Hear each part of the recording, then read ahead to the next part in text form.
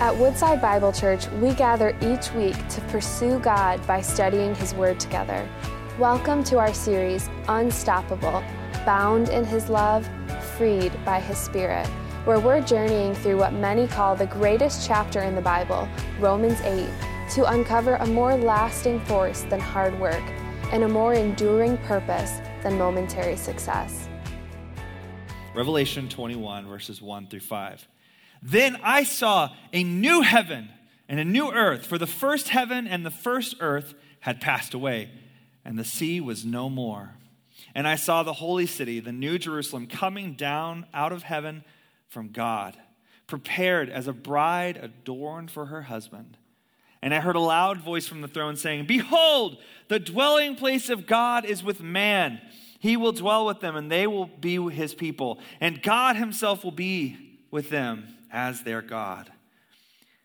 He will wipe every tear from their eyes, and death shall be no more. Neither shall there be mourning, nor crying, nor pain anymore, for the former things have passed away." And he who sat on the throne said, "Behold, I am making all things new." Also he said, "Write this down, for these words are trustworthy and true." Before I moved here to New Jersey some 2 months ago, my family experienced one of the first crises that we had to walk our children through, and it was the death of a beloved pet. Now, I grew up myself a dog man, and I would have said that dogs are superior to any other animal on the face of the planet, but until I met Eva and Poppy. Eva and Poppy came to us from a local shelter she actually overheard my kids asking my wife while they were walking past our house on the sidewalk about wanting a pet. And she had just taken in 2 brand new baby kittens from a feral mother who I think had died. And so she hears these children and she rushes up to my wife and says, "Do you want 2 cats?" And so I get the phone call. She's like, "Can we have 2 cats?" Okay. So out come these 2 very timid little creatures. And at first it was rocky, and I hated them sorely because they peed on everything, absolutely everything. And cat urine is of a particularly foul way, and we couldn't get it out of anything. So finally we made them indoor-outdoor cats, and that's when they became amazing. They'd bring us presents, and by presents I mean bats and birds. And they wouldn't bring them, sometimes they bring them to us dead, but most of the time they'd bring them to us and be like, "Here you go," and off would fly the bird through our house. And we got bunnies, we got chipmunks and squirrels, rats, all the good things. Just the other day, if you follow my wife's Instagram, which this is not a plug for her, you could find that the other day, Poppy brought into our home an owl, a living, breathing baby owl.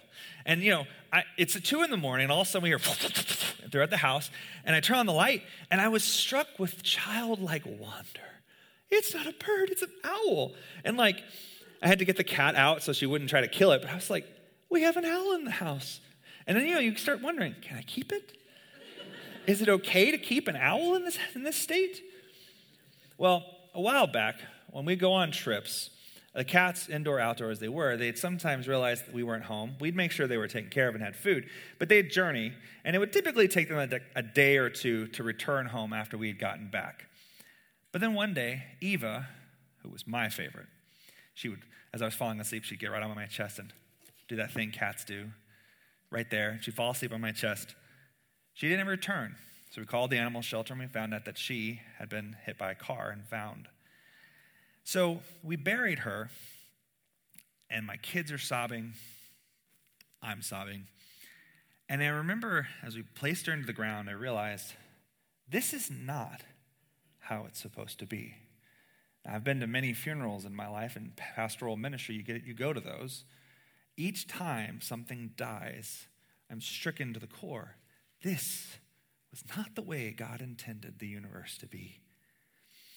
Our sermon today is to get across this massive point. Our present sufferings will give way to future glory. They will stop. And on the other side of suffering is the glory that we have with God. So let's take a look at our passage today. But first, we have to take a look at context. Context. It was drilled into me as a kid, and so I will drill it into you. Context. Well, in order for us to understand the beauty of what Paul wants us to see, we have to see what he's brought us to up to this point. The first one, found in verses 1 through 8, is this: all who are in Christ are set free from any and all condemnation. Paul says in verses 1 through 2, there is therefore now no condemnation for those who are in Christ Jesus, for the law of the Spirit of life has set you free in Christ Jesus from the law of sin and death. Paul shows us that Christ has done the impossibly awesome thing. Not only has he set us free from the condemnation of sin, but he has also set us free from the burden of the law. In Christ, we now are considered righteous. In Christendom, there's this stupid phrase that goes about, and you've probably heard it, oh, I'm just a saved sinner. Oh, I'm just a glorified saint who's just super messy. Hush! It's just nonsense. It's garbage. It's baloney, malarkey. Let it run from it. You are not seen through the sin that you commit anymore. God understands it. He knows that you're in the presence of sin. He knows that it still has appeal in our life, but God looks at you through the righteousness of Jesus Christ. You don't walk anywhere with any condemnation anymore. You have been set free. Paul wants you to know that all who are in Christ are set free from any and all condemnation. At all. Both now and forevermore. The second thing he wants you to see is that those who are in Christ are indwelt by the Holy Spirit, which joins us to the resurrection, same resurrection as Jesus. He says, you, however, are not in the flesh, verse 9, but in the Spirit, if in fact the Spirit of God dwells in you. Anyone who does not have the Spirit of God does not belong to him. But if Christ is in you, although the body is dead because of sin, the Spirit is life because of righteousness. If the Spirit of him who raised Jesus from the dead dwells in you, he who raised Christ Jesus from the dead will also give life to your mortal bodies through his Spirit who dwells in you. So you, if you've put your faith and trust in Jesus Christ, are considered in Christ. You've been set free from the law. You've been set free from sin. But now the Holy Spirit dwells within you. You are literally walking around as a temple of God. Now, I need to say this right now. Every time someone's like, oh, my body is a temple, they typically have to do with like kale, and whether or not you're eating salads, or whether or not you're doing P90X enough times throughout the week. That's not what it's about. Eat kale all you want to. I don't care. Deep fry it in gravy if you'd like. But that's not what being a temple's about. This is not something we can co-opt to tell people they should be more healthy. This is a living continuation of the Old Testament story that God, the God of the universe, who came and lived inside, dwelt inside the tabernacle, has now tabernacled inside of you, so that everywhere you go, the presence of God goes too. You are indwelt by the Holy Spirit. And your physical bodies, as a result, have been given the same promise that we see in Jesus. And Jesus, we know the story. Hopefully, if you don't, here it is. Jesus came, lived a perfect, righteous, and sinless life. He died on the cross for our sins. But did he stay dead? No. After 3 days, he was raised from the dead to the glory of God by the power of the Holy Spirit. And that same physical resurrection that happened to him will happen physically to you. The body that you have, no matter what it's experienced, will live with you into eternity because of the precious promises given to you. You'll notice that I am a man of great sorrow today. Yesterday was not my favorite day in the universe because I went to the Wright Bulls' house, took up a bowl I'd let them borrow, and missed the front step walking out, and smash, put my hand right through that bowl. I thought Pyrex were bulletproof, you know, the kind of thing you can hold up in case a rocket's going to hit you. They are not. I can fully attest to it. So I'm there yesterday, and I have a very low pain tolerance, basically the human equivalent of a wuss. And so I'm trying my hardest to do I clean up the glass? Do I leave a war zone in front of their house? I'm bleeding out. I'm probably going to die. What do I do right now? So I did the right thing. I left the Wright Bulls to clean up the mess I had made, and I went to the doctor. This is all true. So I'm sitting there, and the doctor says, so what happened? And I didn't have anything colorful to tell him, like a fight with a bear, jumped out of a moving car, got hit by a bull.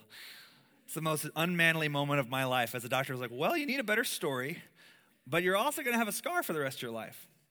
Now, I knew I was going to preach this today, and it was amazing to look down at my hand, which has plenty of scars from various things I've experienced in my life, to suddenly realize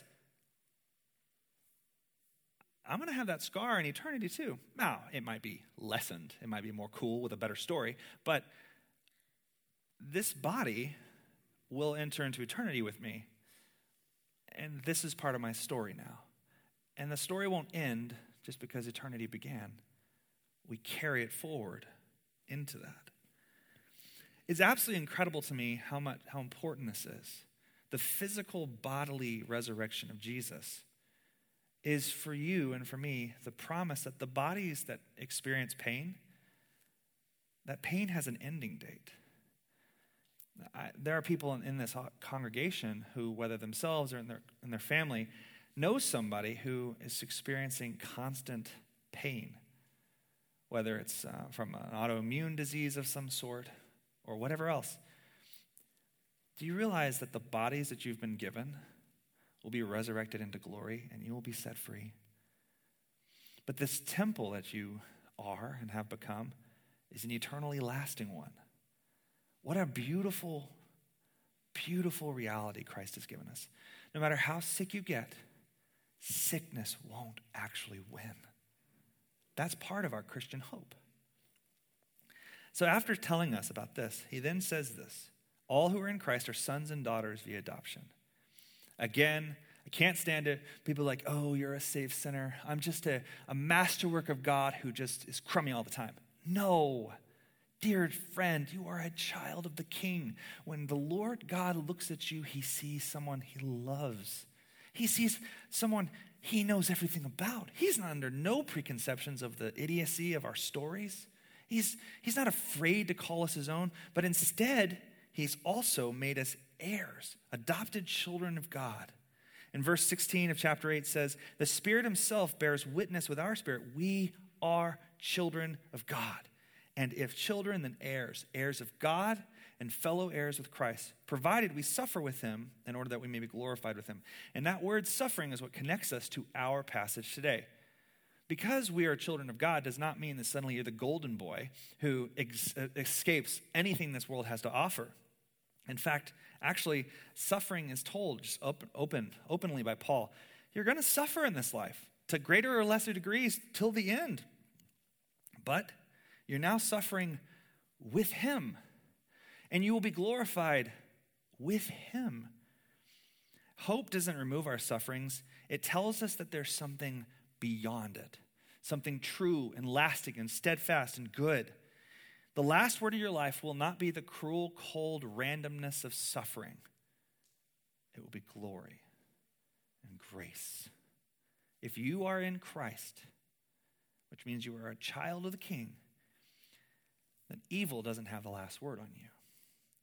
So, this is the context. And so Paul wants us now to see that creation groans in hope for its full restoration. Let's read Romans 8, verses 18 through 25 together. For I consider that the sufferings of this present time are not worth comparing with the glory that is to be revealed to us. For the creation waits with eager longing for the revealing of the sons of God.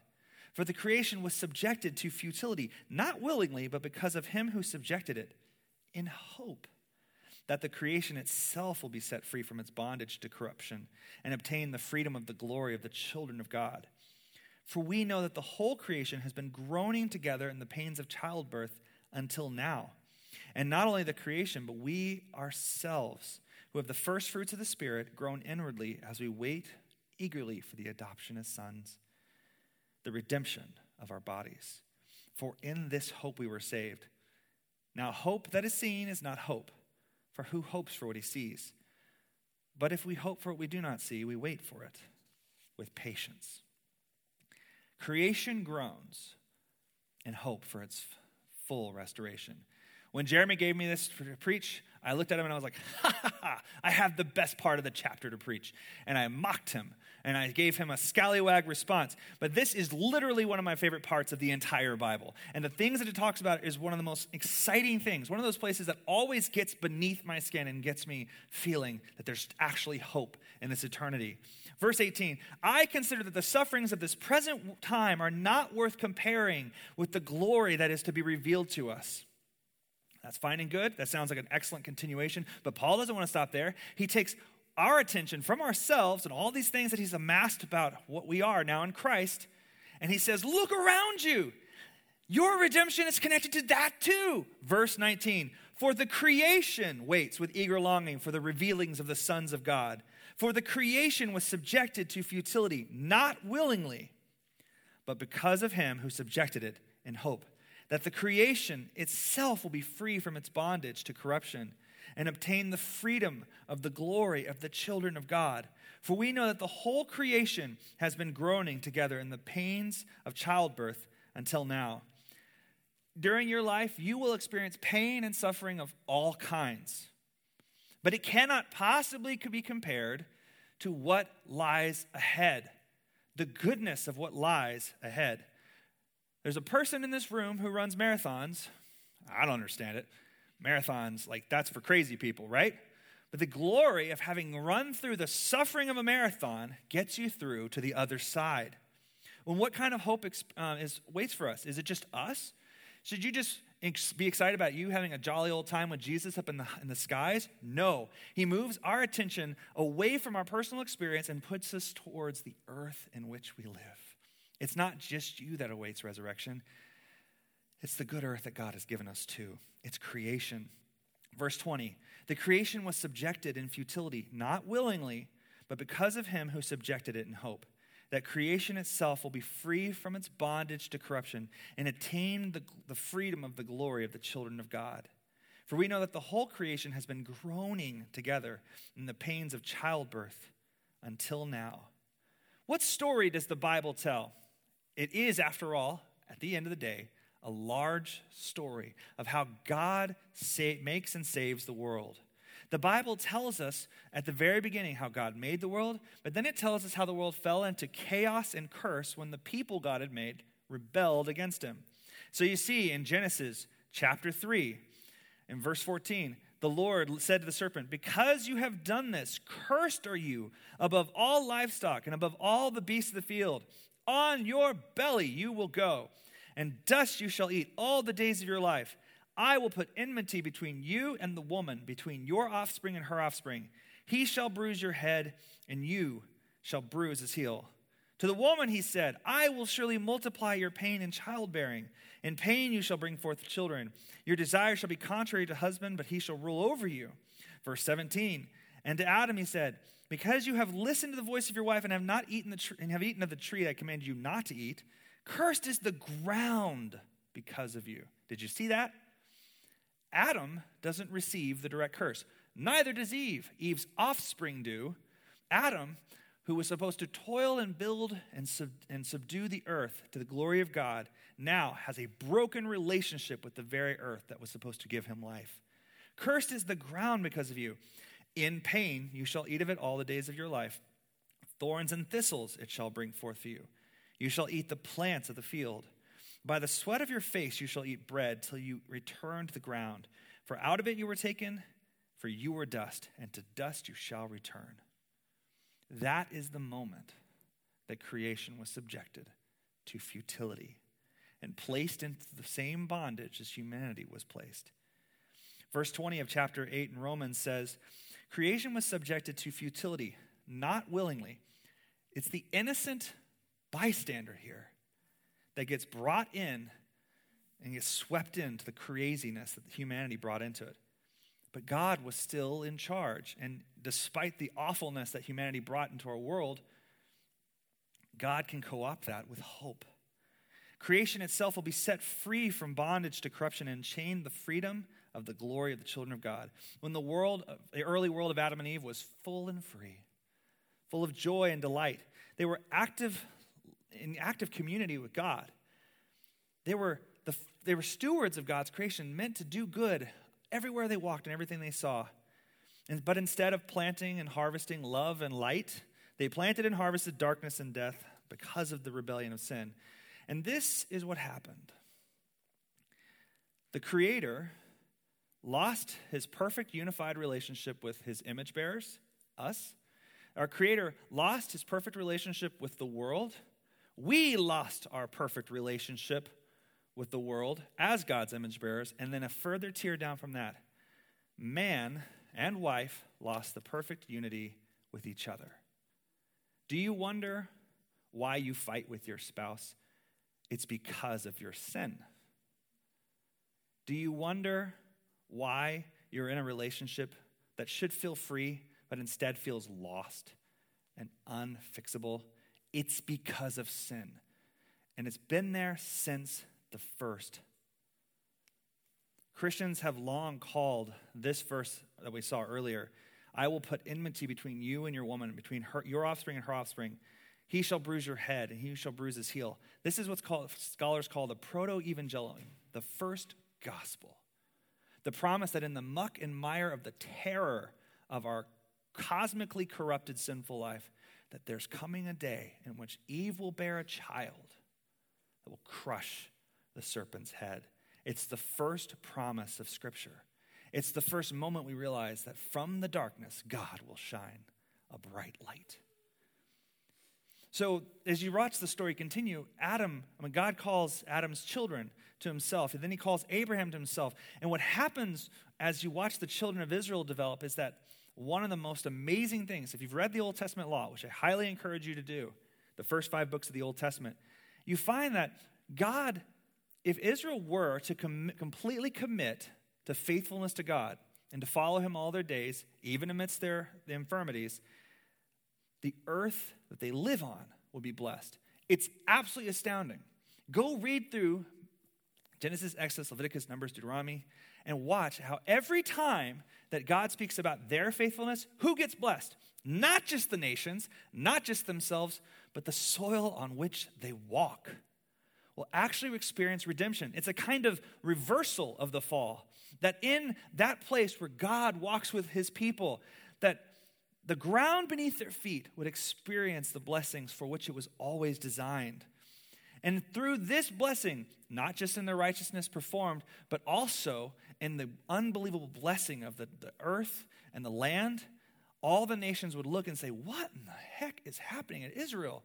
How do all of us struggle to get the earth to work for us? But they have blessing everywhere they turn. And they would then be a light to the nations. But ultimately, the story comes to Jesus. The story comes to Jesus because he is, according to the Bible, the one promised to Eve, the one who would crush the serpent's head. And when he encountered death in his own ministry, he says about Lazarus, his dead friend, I am the resurrection and the life. Whoever believes in me, though he die, yet shall he live. And everyone who lives and believes in me shall never die. Do you believe this? Asking Martha. Martha. His resurrection is the ultimate proof that Jesus is the Son of God, and according to 1 Corinthians, is the linchpin upon which we believe it or don't. If Jesus was never resurrected from the dead, then all of this is baloney. You might as well just leave. Let's burn the place down. It doesn't matter anymore. But because Jesus was raised from the dead, we have hope, a genuine, steadfast, and secure hope. Because Jesus was raised from the dead, death was dealt a deadly blow. 1 Corinthians says this, but in fact, Christ has been raised from the dead, the first fruits of those who have fallen asleep. For as by a man death came, by a man has come the resurrection of the dead. For as in Adam all die, so also in Christ all shall be made alive. All shall be made alive. We'll come back to that. But each to his own order, Christ the first fruits, and then at his coming, those who belong to Christ. Then comes the end, when he delivers the kingdom of God the Father after destroying every rule and authority and power. For he must reign until he has put all his enemies under his feet. And the last enemy to be destroyed is what? Death. For God has put all things in subjection under his feet. But when it says all things are put in subjection, it is plain to see that he, the Father, is accepted who put all things in subjection under him. When all things are subjected to him, then the Son himself will also be subjected to him who put all things in subjection under him, that God may be all in all.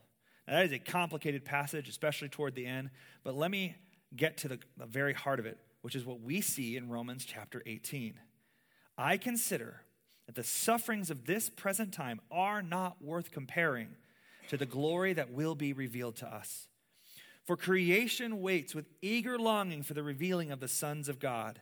For the creation was subjected to futility, not willingly, but because of him who subjected it, in hope that the creation itself will be set free from its bondage to corruption and obtain the freedom of the glory of the children of God.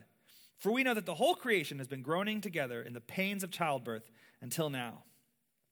Creation was set in bondage. It groans and waits for the same thing your heart longs for as well, the day when God will make all things finally new. But did you realize that? Do you realize that?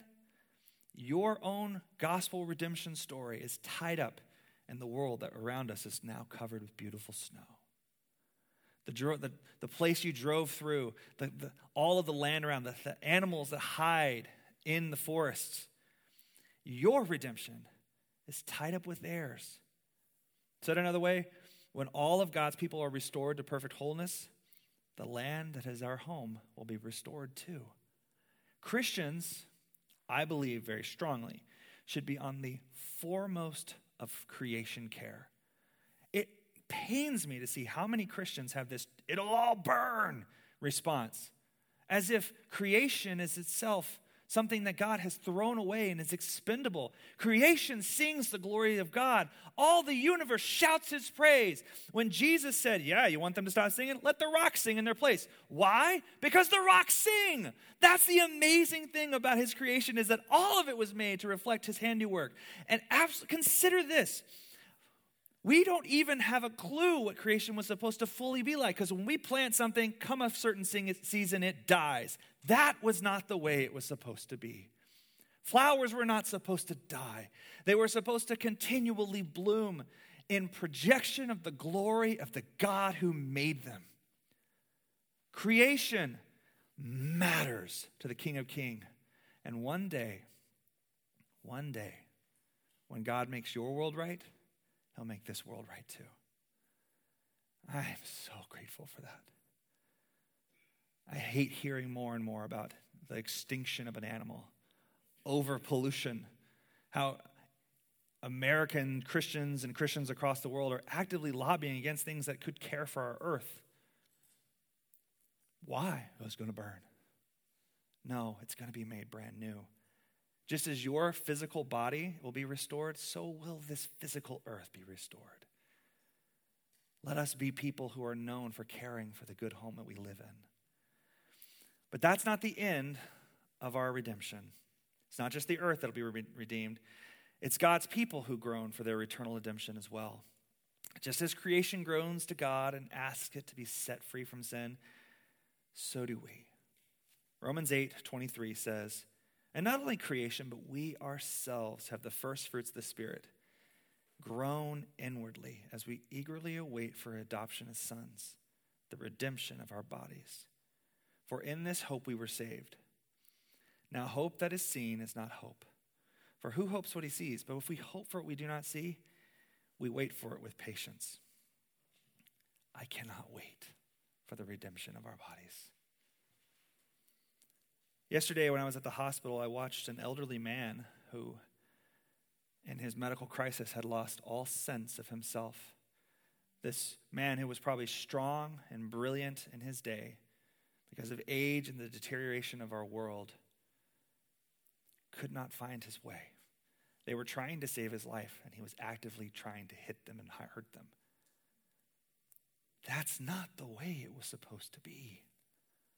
I remember the very first time as a pastor, I watched someone have a long, slow death, where you see the Grim Reaper coming, but you can't do anything about it. And all you can do is pray. And I got to the point where I started praying that God would just hurry it all up. Because how much more suffering can a body take? That's not the way it was supposed to be. I remember the very first time I watched my kids learn that their friends and the world would disappoint them. And they come home from school and they experience what we've all experienced, the rejection of friends, mockery, and suddenly the crestfallen nature that the world isn't necessarily safe and always good. And I want to reach in as a father and I want to lift them from it and say, don't worry, Dad will protect you. Don't worry, I will shield you from this, but I can't. I can't do it because the world that they live in is going to hurt them. And it will happen again. I remember the very first time when working in ministry, I encountered a person who was so broken that for the first time in my life I wondered, is there any healing for her in this earth? Is there anything this side of eternity that can fix this? So I wait for it. I wait for it because I look around and I see men and women raging against each other. Society raging against itself. Societies raging against other societies. I wait for it because this was not the way it was supposed to be. The Christian hope is not just heaven and escapism. It's that all things will be made brand new. No more suffering, no more groaning in our heart, no more disappointment and disillusionment, no more of that loneliness that just can get in and stay in between friendships. No more breathing in pollution and watching the world decay. No more finding out that yet again we've ruined something. And I think about when Cain killed Abel. This is what it says in Genesis chapter 4. God, the Lord, speaking to Cain said, "What have you done? The voice of your brother's blood is crying out to me from the ground. And now you are cursed from the ground, which has opened its mouth to receive your brother's blood from your hand." How many times has creation, which was meant just to create life, had to resorb what we have broken? You think about this. How creation will rejoice that it no longer has to be the resting place of the thousands and millions and billions of people who have laid down in it. Think about how beautiful that is. From day one, such a visceral thing that the creation itself is being forced to take in what it wasn't supposed to do. But now there's coming a day in which creation will have that lifted, and that will be lifted from us too. What a hope! That is absolutely amazing. What a bondage to be set free from, and what a joy that we can look as Christians and say, our hope isn't just, we're going to go to heaven. It's so much bigger. It's cosmic. It involves you and me and all who have died. And we can look into darkness and say, it hurts and it's awful and I hate it, but there's something beyond it. 1 Thessalonians says, "We do not want you to be uninformed, brothers, about those who are asleep, that you may not grieve as those who have no hope. For since we believe that Jesus died and rose from the dead, even so, through Jesus, God will bring with him all who have fallen asleep. For this we declare to you by a word from the Lord, that we who are alive, we who are left until the coming of the Lord, will not precede those who have fallen asleep. For the Lord himself will descend from heaven." Oh. God's not going to send a messenger to make things right. He's going to step in and just crush evil. Yes. Isn't that cool? Oh man, I'm so excited about that day. The Lord himself will descend from heaven with a cry of command, with the voice of an archangel, with the sound of the trumpet of God, and the dead in Christ will rise first. Then we who are alive and are left will be caught up together with them in the clouds to meet the Lord in the air, so that we will always be with the Lord. Therefore, encourage one another with these words. Revelation 21, which we read at the beginning, says this: "Then I saw a new heaven and a new earth. For the first heaven and the first earth had passed away, and the sea was no more. And I saw the holy city, New Jerusalem, coming down out of heaven from God, prepared as a bride adorned for her husband. And I heard a loud voice from the throne saying, 'Behold, the dwelling place of God is with man. He will dwell with them, and they will be his people, and God himself will be with them as their God. This is exactly what Eden was supposed to be, but now it's permanent. He will wipe every tear from their eyes, and death shall be no more. Neither shall there be mourning or crying nor pain anymore, for former things have passed away. And he who was seated on the throne said, behold, I am making all things new. And he said, write this down, for these words are trustworthy and true. The Bible doesn't actually go into whether or not animals are in heaven, but this gives me hope. Because God's not just going to kill death for humans. Death for all cosmos is going to be undone. The final vision is of God's cosmic transformation where everything will be put to rights in our hearts, in the hearts of our neighbors, and in the earth in which we dwell. Romans 8 says, in this hope we were saved. Now hope that is seen is not hope. Who hopes for what he sees? But if we hope for what we do not see, we wait for it with patience. And that's where we are right now. We wait. Our present sufferings will give way to future glory. Now, there are some people I know growing up. I've grown up in Christianity my entire life. Actually, I don't know a day in which I didn't go to church. But many of my friends, since my growing up years, have left the faith. And fortunately, they still like me, so we talk about these things. And so when we get to talking about the problem of evil, the questions come up as you encounter them too.